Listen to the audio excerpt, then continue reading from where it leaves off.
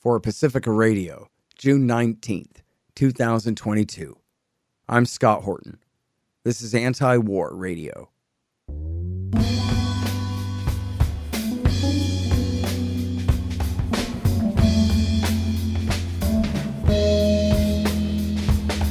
All right, y'all, welcome to the show. It is Anti-War Radio. I'm your host, Scott Horton. I'm editorial director of antiwar.com and author of the book Enough Already, Time to End the War on Terrorism. You'll find my full interview archive, more than 5,700 of them now, going back to 2003, at scotthorton.org and at youtube.com/Scott Horton Show.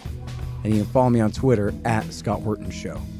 And it's fund drive time, so go and pledge and help support the station and this show at kpfk.org. Now introducing our guest, Kevin Gosztola from The Dissenter. That's thedissenter.org and also from Shadowproof as well. His article is called Another Dark Day. UK government approves Assange's extradition to the United States. And he has a forthcoming book coming out about America's persecution of Julian Assange as well. Welcome back to the show. How are you doing, Kevin? Hey, it's good to talk to you, Scott. I appreciate your great journalism as always. And what's the name of the book you're working on about this case? Guilty of Journalism, the political case against Julian Assange. The political case, very good. And he is absolutely guilty as hell as charged of journalism. No question about that, which is, I guess, why they indicted him for espionage, which is completely farcical. They might as well have indicted him for any old made-up thing at that point. He is actually accused of conspiracy to defraud the United States, which sounds like something completely made up already. So, wait, is that separate from the espionage charges, or that's instead of the espionage charges? No, it's within. It's basically a part of that made-up password hacking charge. Oh, I see. So that's the espionage charges are next to those charges. Yeah, there's 17, just to refresh your listeners' memory, we got 17 Espionage Act offenses, which are the things that make people the most angry. And then you've got this one conspiracy to commit a computer intrusion offense that is about violating a computer law, but also they've thrown in a section of this conspiracy law, and they've accused him of defrauding the United States. You know, it occurs to me that there's a lot of new people in and out all the time, not just tuning in the radio, but a lot of new people to politics every day. A lot of people who really don't know anything about this. A lot of left-leaning people possibly in the Pacifica radio audience who believe that maybe Assange is being prosecuted for colluding with Russia to put Trump in power or something like that. What exactly is the trouble here in the first place? The trouble is, in my opinion, that Julian Assange upset people within our security agencies and military branches of government first off, he published the disclosures from Chelsea Manning that exposed the Iraq War, exposed the Afghanistan War, that there's torture. There were execution squads in Afghanistan. Then there's the cables. But the State Department probably wasn't going to really do this. I mean, let's be honest. The reason why people were upset is because he got in the way of endless wars that were being fought in Afghanistan and Iraq. They even successfully, with one of the cables, made it so that Iraq went back on the immunity that they grant our U.S. troops. I don't know if you remember this communications log, but I actually played a role in finding this when these cables were first published. But this one communications log that documented a raid in which multinational forces had executed a family at a compound.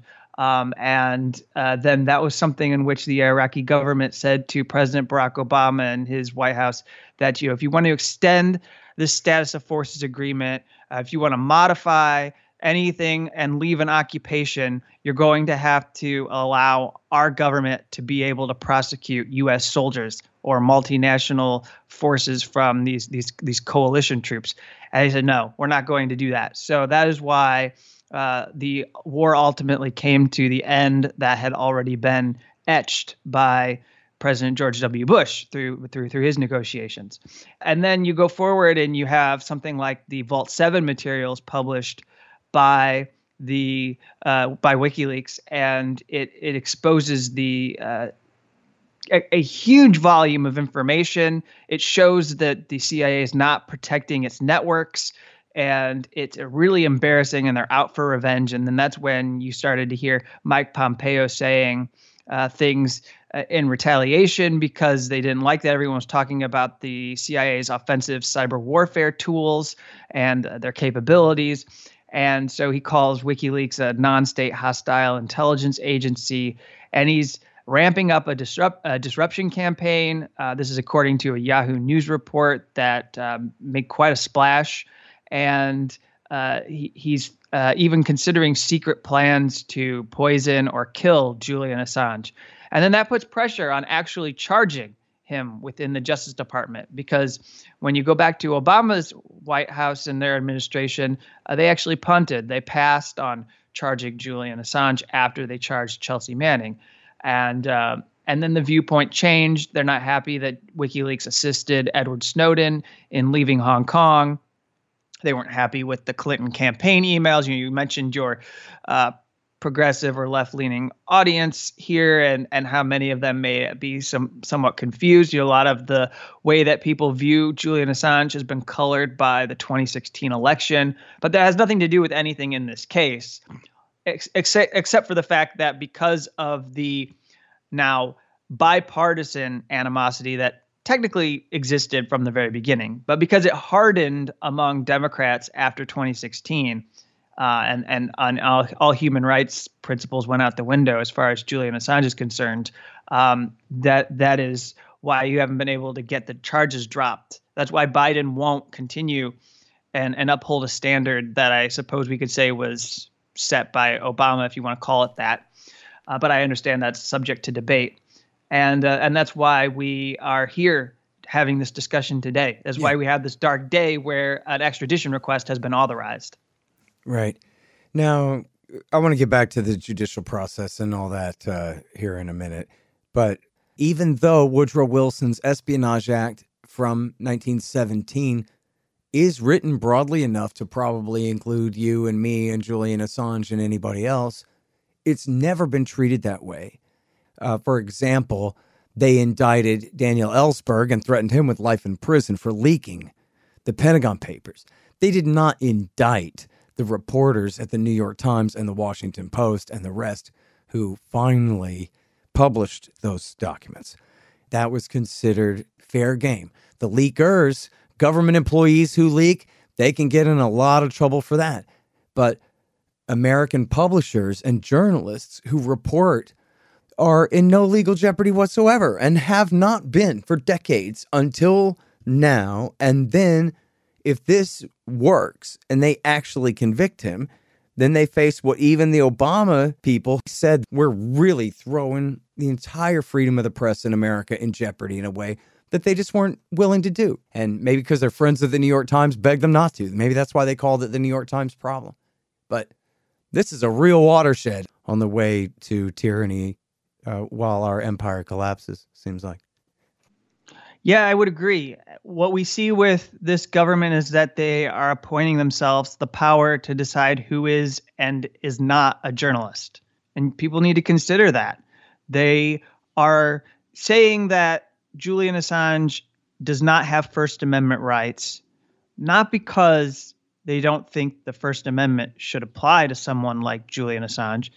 And let's just pause for a moment. I always want to make sure we're clear with people who are listening.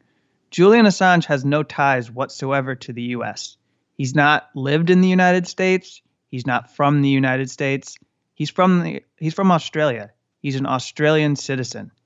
He's an Australian journalist who's done a lot of his work in the UK and also did some work in Iceland. But he's never done any of this journalism from within the United States. And that's important because the U.S. is extraterritorially applying its law to Julian Assange. They're saying that they can come and snatch him from the UK and bring him to the US and put him on trial because they just said so. They're just going to. They're going to go do that. And so they've appointed themselves this authority to look at all of the actions that he engaged in when working with these classified documents from the U.S. government, and to be able to say, no, we don't think that's journalism. No, we think when he had this communication, he stepped over a line. No, we don't think that if he uses privacy tools, he is within. It's clear that if he's doing that, he's trying to hide his tracks. He's trying to cover it up. Oh, we believe that he knew that if he released this information, he would put U.S. informants at risk. You know what puts U.S. informants at risk? U.S. wars put U.S. informants at risk. They put them at risk because of the actions that are being engaged in by people who are involved, because conflicts put these people at risk all the time.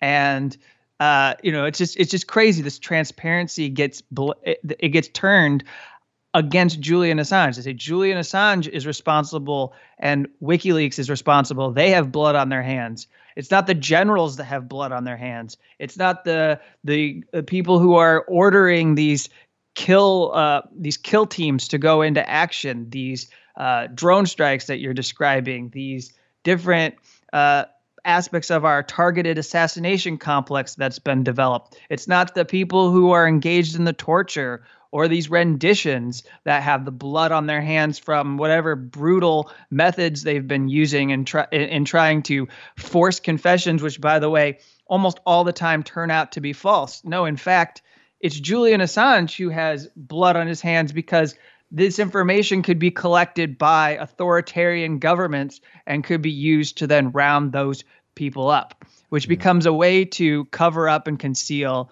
and get away with basically reinforcing totalitarian regimes. It's how they can get away with reinforcing Saudi Arabia, who Biden's cozying up to now after I thought liberals were opposed to Mohammed bin Salman because he ordered a hit. He ordered the murder of Jamal Khashoggi, who was a contributor for the Washington Post. But now that goes out the window because we need them to help us lower oil prices so we can keep fighting the war in Ukraine. So all of these things go out the window. They don't matter. And you see right here, this case is basically at the nexus of the devolution, the decline of the U.S. American empire, basically. Like everything that the U.S. stands for, what it says and claims are liberal values of human rights, they don't mean a thing because they are saying that they have the power to decide who is and is not a journalist. And it is a recent development. You're right. Historically, when they had threatened journalists and media organizations, they hadn't gone through with it. And the last thing I'll say on this point is recently in the past week, we had some released memos from the Nixon administration that showed the pressure that the Justice Department was putting their lawyers under, or the advocacy that they were promoting in order to stop the New York Times and the Washington Post from publishing the Pentagon Papers, that they were advocating that, in fact, those media organizations and individual reporters could be hit with criminal charges. It sounds exactly like what we're seeing with this case today. There was a member of the Office of Legal Counsel who worked under John Dean, who everyone knows now because he's always on CNN talking about Trump and Russia. But there was a guy in that office who said he believed that individual reporters could be prosecuted under this statute prohibiting unlawful possession and transmission of national defense information. That's the Espionage Act, saying it would cover newspapers and that they could support additional criminal charges against the New York Times for, and here it is, conspiring in or encouraging the theft of the Pentagon Papers. And that's what they've accused Julian Assange of doing, of conspiring to steal these documents from the U.S. government. In other words, being involved in taking material from a source and publishing it and exposing war crimes so that we could know what our government was doing in Iraq and Afghanistan. Right. Give me just a minute here. Listen, I don't know about you guys, but part of running the Libertarian Institute is sending out tons of books and other things to our donors. And who wants to stand in line all day at the post office? But Stamps.com? Sorry, but their website is a total disaster. I couldn't spend another minute on it. But I don't have to either, because there's EasyShip.com. EasyShip.com is like Stamps.com, but their website isn't terrible. Go to scotthorton.org/EasyShip. Hey, y'all, Scott here. You know, the Libertarian Institute has published a few great books. Mine, Fool's Errand, Enough Already, and The Great Ron Paul. 2 by our executive editor, Sheldon Richman, Coming to Palestine and What Social Animals Owe to Each Other. And of course, No Quarter, The Ravings of William Norman Grigg, our late great co-founder and managing editor at the Institute.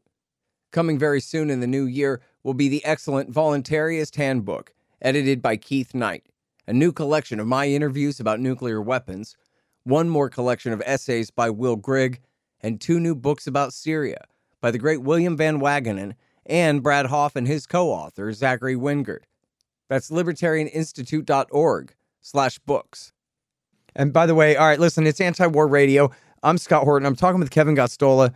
He's done such a great job for a decade straight now and more, covering the saga of Julian Assange and WikiLeaks, and especially the Manning leak, but all the rest of this stuff too. And of course, his legal persecution. And it's Anti-War Radio, and I'm on KPFK here because you guys support it. So I don't want to take up too much of your time here. No you, no station. Simple as that. It's 818-985-5735, 818-985-5735 to pledge your support.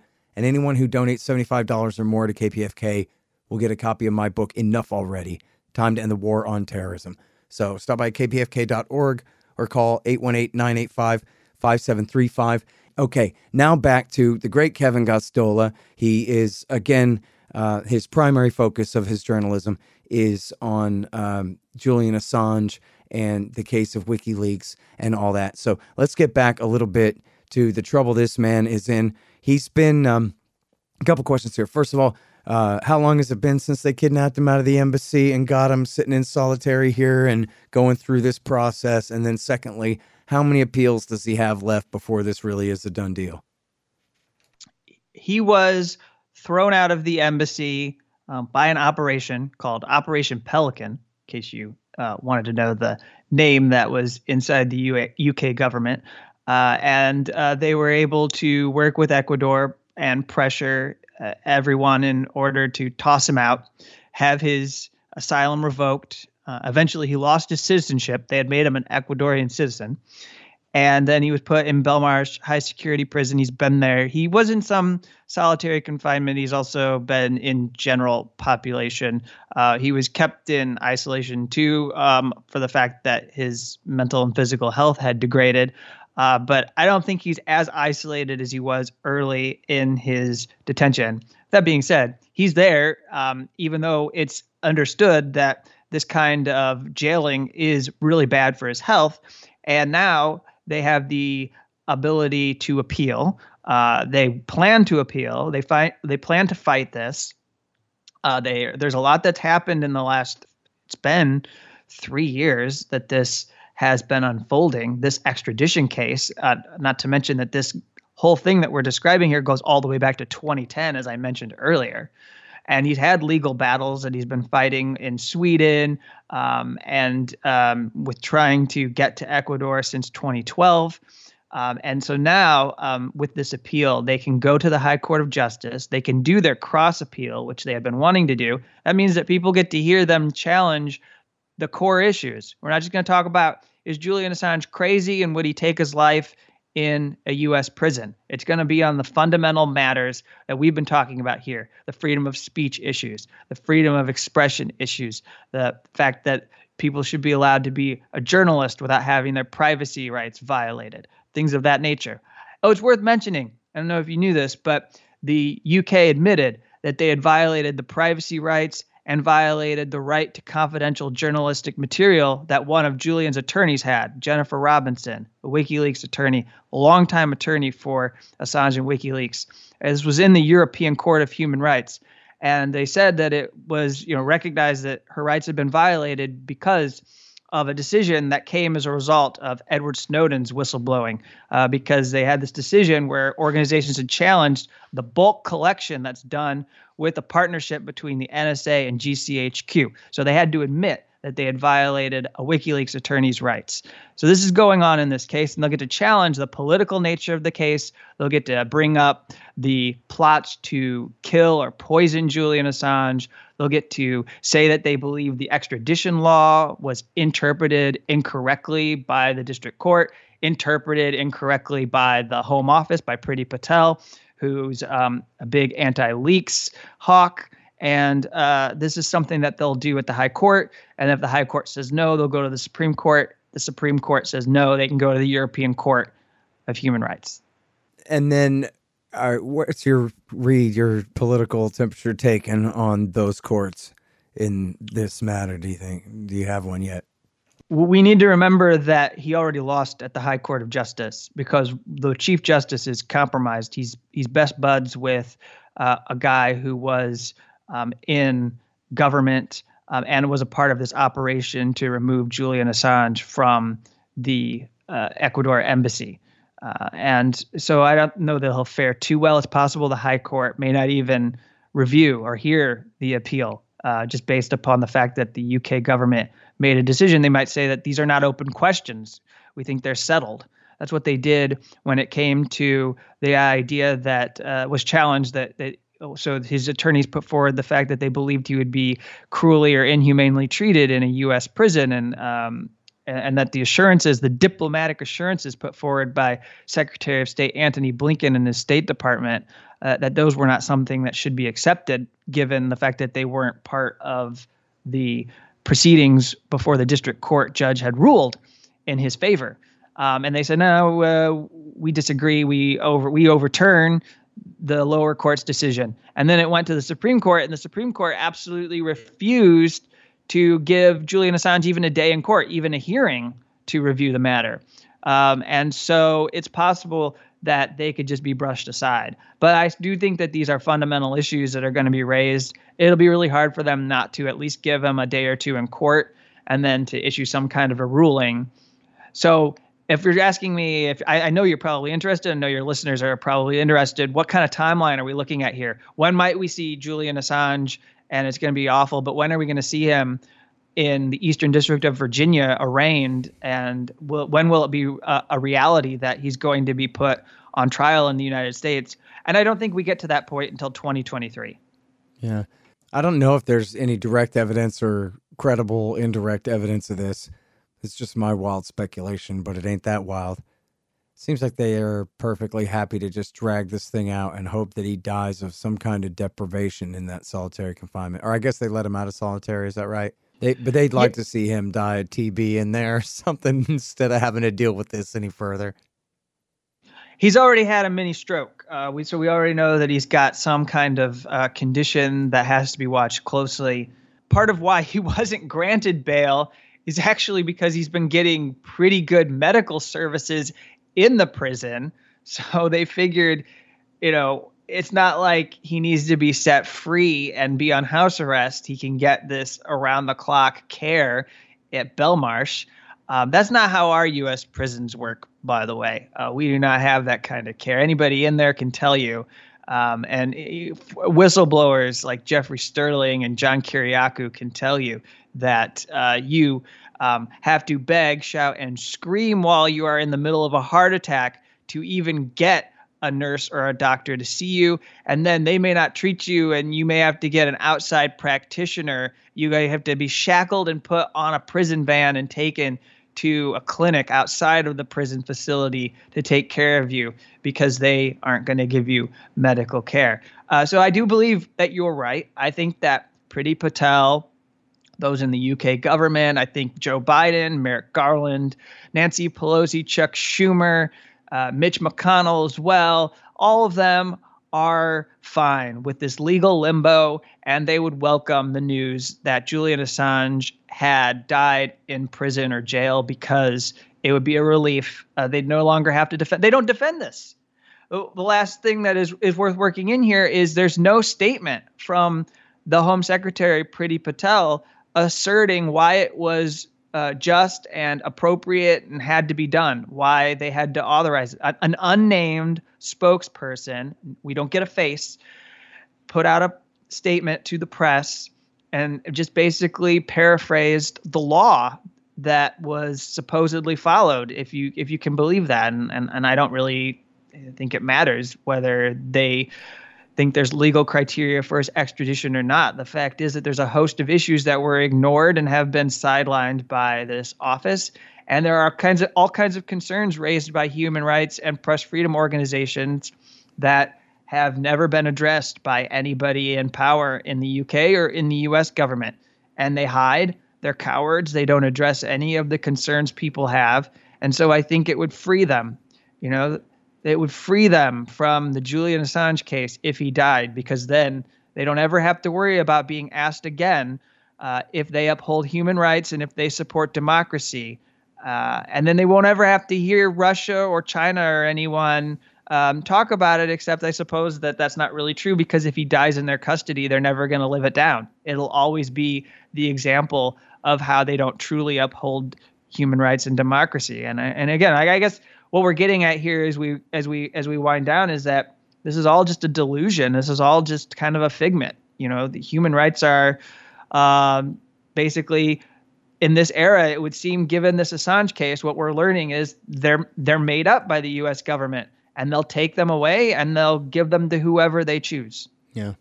Now, obviously, the media in America are just traitors to the First Amendment on this issue and turning their back on Assange and WikiLeaks in the way that they have. But do you have any indication of whether the media in Great Britain is taking this any more seriously? Well, I'm seeing a lot of condemnation from more and more people today than I have on any other given day. There have been multiple columns or op-eds published in newspapers over the last few days, and also even Australia. And there's been Australia Broadcasting Corporation actually just aired a documentary that was produced with Julian Assange's brother Gabriel and his father John Shipton, who are actually doing a tour right now in the United States. And so I'm seeing, at least in the UK and Australia, an openness to media coverage that is opposed to what the U.S. government is doing to Assange. There really isn't anything here. In the U.S., we don't really get anything at all. And, then, we won't get into it, but it is worth mentioning that Priti Patel has her own scandal unfolding right now with a waste of taxpayer dollars that involves deporting asylum seekers to Rwanda. And that hasn't helped her in making the decision today, because and then Boris Johnson's been in a lot of hot water when it comes to his handling of government. And so I do think that Julian Assange is benefiting from this general attitude of disgust toward the UK government right now. And however, that doesn't mean he's going to be spared. There's very, very few parliamentarians who are speaking up for Julian Assange. I've seen some letters, and the Guardian's against this, and I don't know about the Telegraph, and my grasp of media is limited to the Guardian, Telegraph, and BBC. I don't think the BBC is doing a whole lot. But there's Channel 4 News, and they were a partner on some of the WikiLeaks publications. And I think there's been some people on their network that are outspoken against the Assange case. But I just don't think a lot of this translates. I mean, here, the thing is, the sad fact is that all of these people could speak up, and they should speak up, and shame on them if they don't speak up. But Priti Patel and other officials in the UK government, just like here in the US, have decided that they really do not care at all if people are opposed to it, because they're just going to be silent and they're going to hide, and they're going to do this because the UK is a client state. And I think what we've seen is a continuation of a partnership that became even more solidified when Tony Blair served President George W. Bush and Dick Cheney and came out there and said, we're going to be with you in order and be side by side with you as you push for this invasion of Iraq. And we're gonna tell the same lies that you're telling, and we're gonna help you build this coalition of the willing. And even though we know it's gonna be weak in the end because we've got some pretty good opposition in Europe, we're gonna be there with you because there's a benefit. We're your client state, and you're gonna give us what we want and when we need it. And so we'll be there to serve you. And they're there to serve us now with our extradition treaty in returning, not returning, but in getting Julian Assange to the U.S. for a trial. They're going to put a journalist on trial in the U.S., risk everything that they've ever built up as far as credibility on media freedom, because their relationship with us, the U.S. government, is more important than anything they've ever said about democracy or human rights. Yep. Sorry that we're just way over time and have to go here, but it's the great Kevin Gosztola. He does all of this wonderful work sticking up for Julian Assange and WikiLeaks at thedissenter.org and at Shadowproof. And he's got a book coming out, Guilty of Journalism, the political prosecution of Julian Assange. Thanks very much for your time, Kevin. Thank you. And that's it for Anti-War Radio for this morning. Again, everybody, stop by kpfk.org or call 818-985-5735 to help support this show and this station. $75 or more in donations, and you'll get my book, Enough Already, as a premium. It's really good. And that's it for Anti-War Radio for this morning. I'm here every Sunday morning from 9 to 9:30 on KPFK 90.7 FM in LA. See you next week.